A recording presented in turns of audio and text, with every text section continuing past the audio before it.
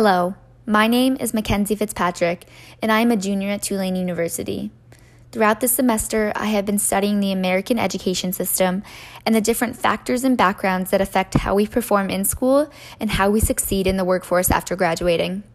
Growing up, I attended a small, predominantly white and wealthy public school in the suburbs of Connecticut. Obviously, my educational experience was very different than many of my peers at Tulane, and I had access to many resources others did not. Today, I am interviewing a friend of mine who attended a largely diverse public school in the city of St. Louis. We are going to explore how this education shaped his upbringing, mindset, post-graduation life, and his peers. Welcome, Matthew, and thank you for being here. Thank you for having me, Mackenzie. So, to start off, could you just explain to me a little bit about your K-12 educational experience? Sure. So I went to a public school in the city of St. Louis, Missouri. There were about 700 kids in my class, so about 2,800 kids total in high school. My middle school and my high school were connected, so I was in the same grade of people from 6th grade through 12th grade, which I think is somewhat unique. I think a lot of the schools in St. Louis did that. My elementary school was, of course, a little bit smaller. I think something unique about my school would be there was a busing program. Thank you for sharing about your school experience.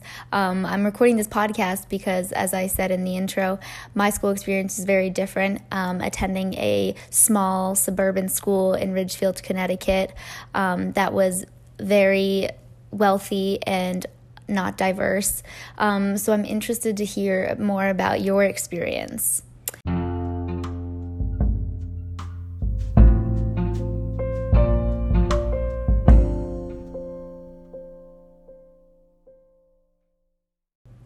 Tracking is a system that is used in American schools, where students are divided into classes based on their performance levels and overall achievement.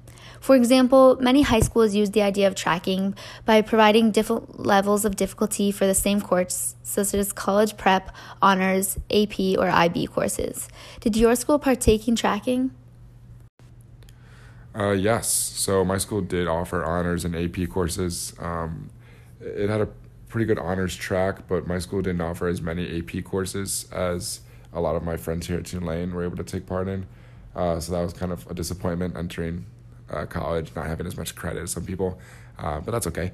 I was able to take classes like AP Government, AP Comparative Economic Systems, and AP Stats. So, do you think that these different course levels created a divide between the students who enrolled in higher level courses versus the CP courses, especially in such a big school? Yeah, definitely a little bit. I would say that a lot of the kids that were in mostly honors or AP classes, they would tend to be friends with each other. So I was mostly friends with a lot of kids that were in my classes, just because that's who I was around more, and it's a pretty big school. So, I mean, the people that you have classes with are really the people that you get to know. Do you think that these courses better prepared you for school at Tulane and set you apart from students who didn't take these college-level courses? I would say yes. The AP courses definitely had a lot more work to do, and so it gets you more prepared for college when you're off on your own doing a lot more coursework throughout the week. And what percentage of your high school attended a 4-year college after graduation? I would say that it's probably only like 60% of people attended a 4-year college. A good amount went to like community colleges that were like 2 years, and a good number of people I knew went straight to work. And can you tell me a little bit about the rhetoric surrounding after graduation plans by teachers and administrators? Yeah, sure. I would say they were definitely, very encouraging. They wanted, as many kids to go to a 4-year university as possible. And they wanted, especially the kids in like the honors AP classes, they wanted them to, apply for some stretch schools. But they also understood that a good number of kids at my high school probably just weren't going to be able to afford going to a 4-year university.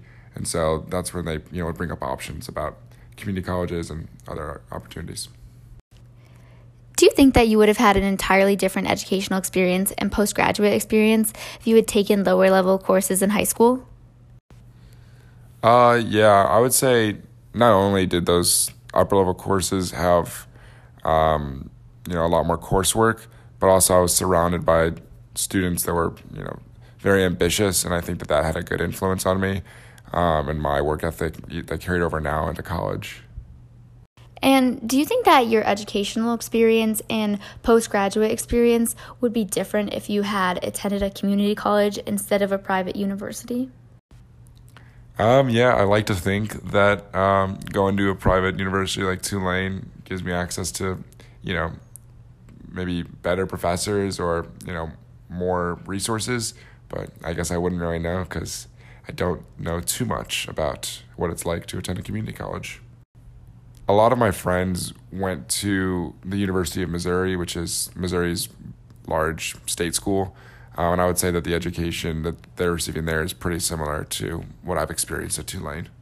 So why do you believe that an education at a state or private four-year university is better than a community college or just entering straight into the workforce? I guess I think that going to a private university or a state school and getting a degree makes me a more marketable candidate out of college than if I went to a community college or if I entered straight into the workforce. Just because getting a degree makes you a more marketable candidate, and so you can enter the workforce at a higher level professional setting.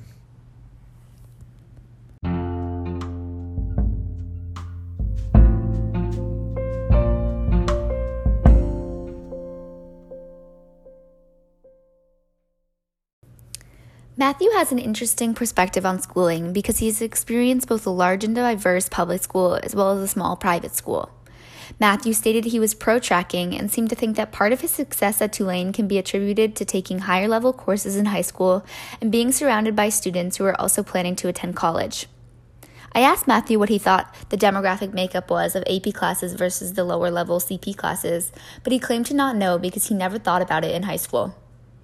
Unlike where I attended school, his K-12 teachers and administrators expected students to take different paths after high school graduation.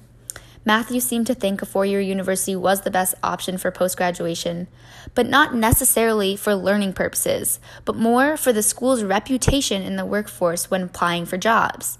This belief, which is not necessarily untrue, brings up the greater issue of generational thinking that stems from racism and classism, because for generation after generation, the majority of people attending four-year universities have been wealthy and white.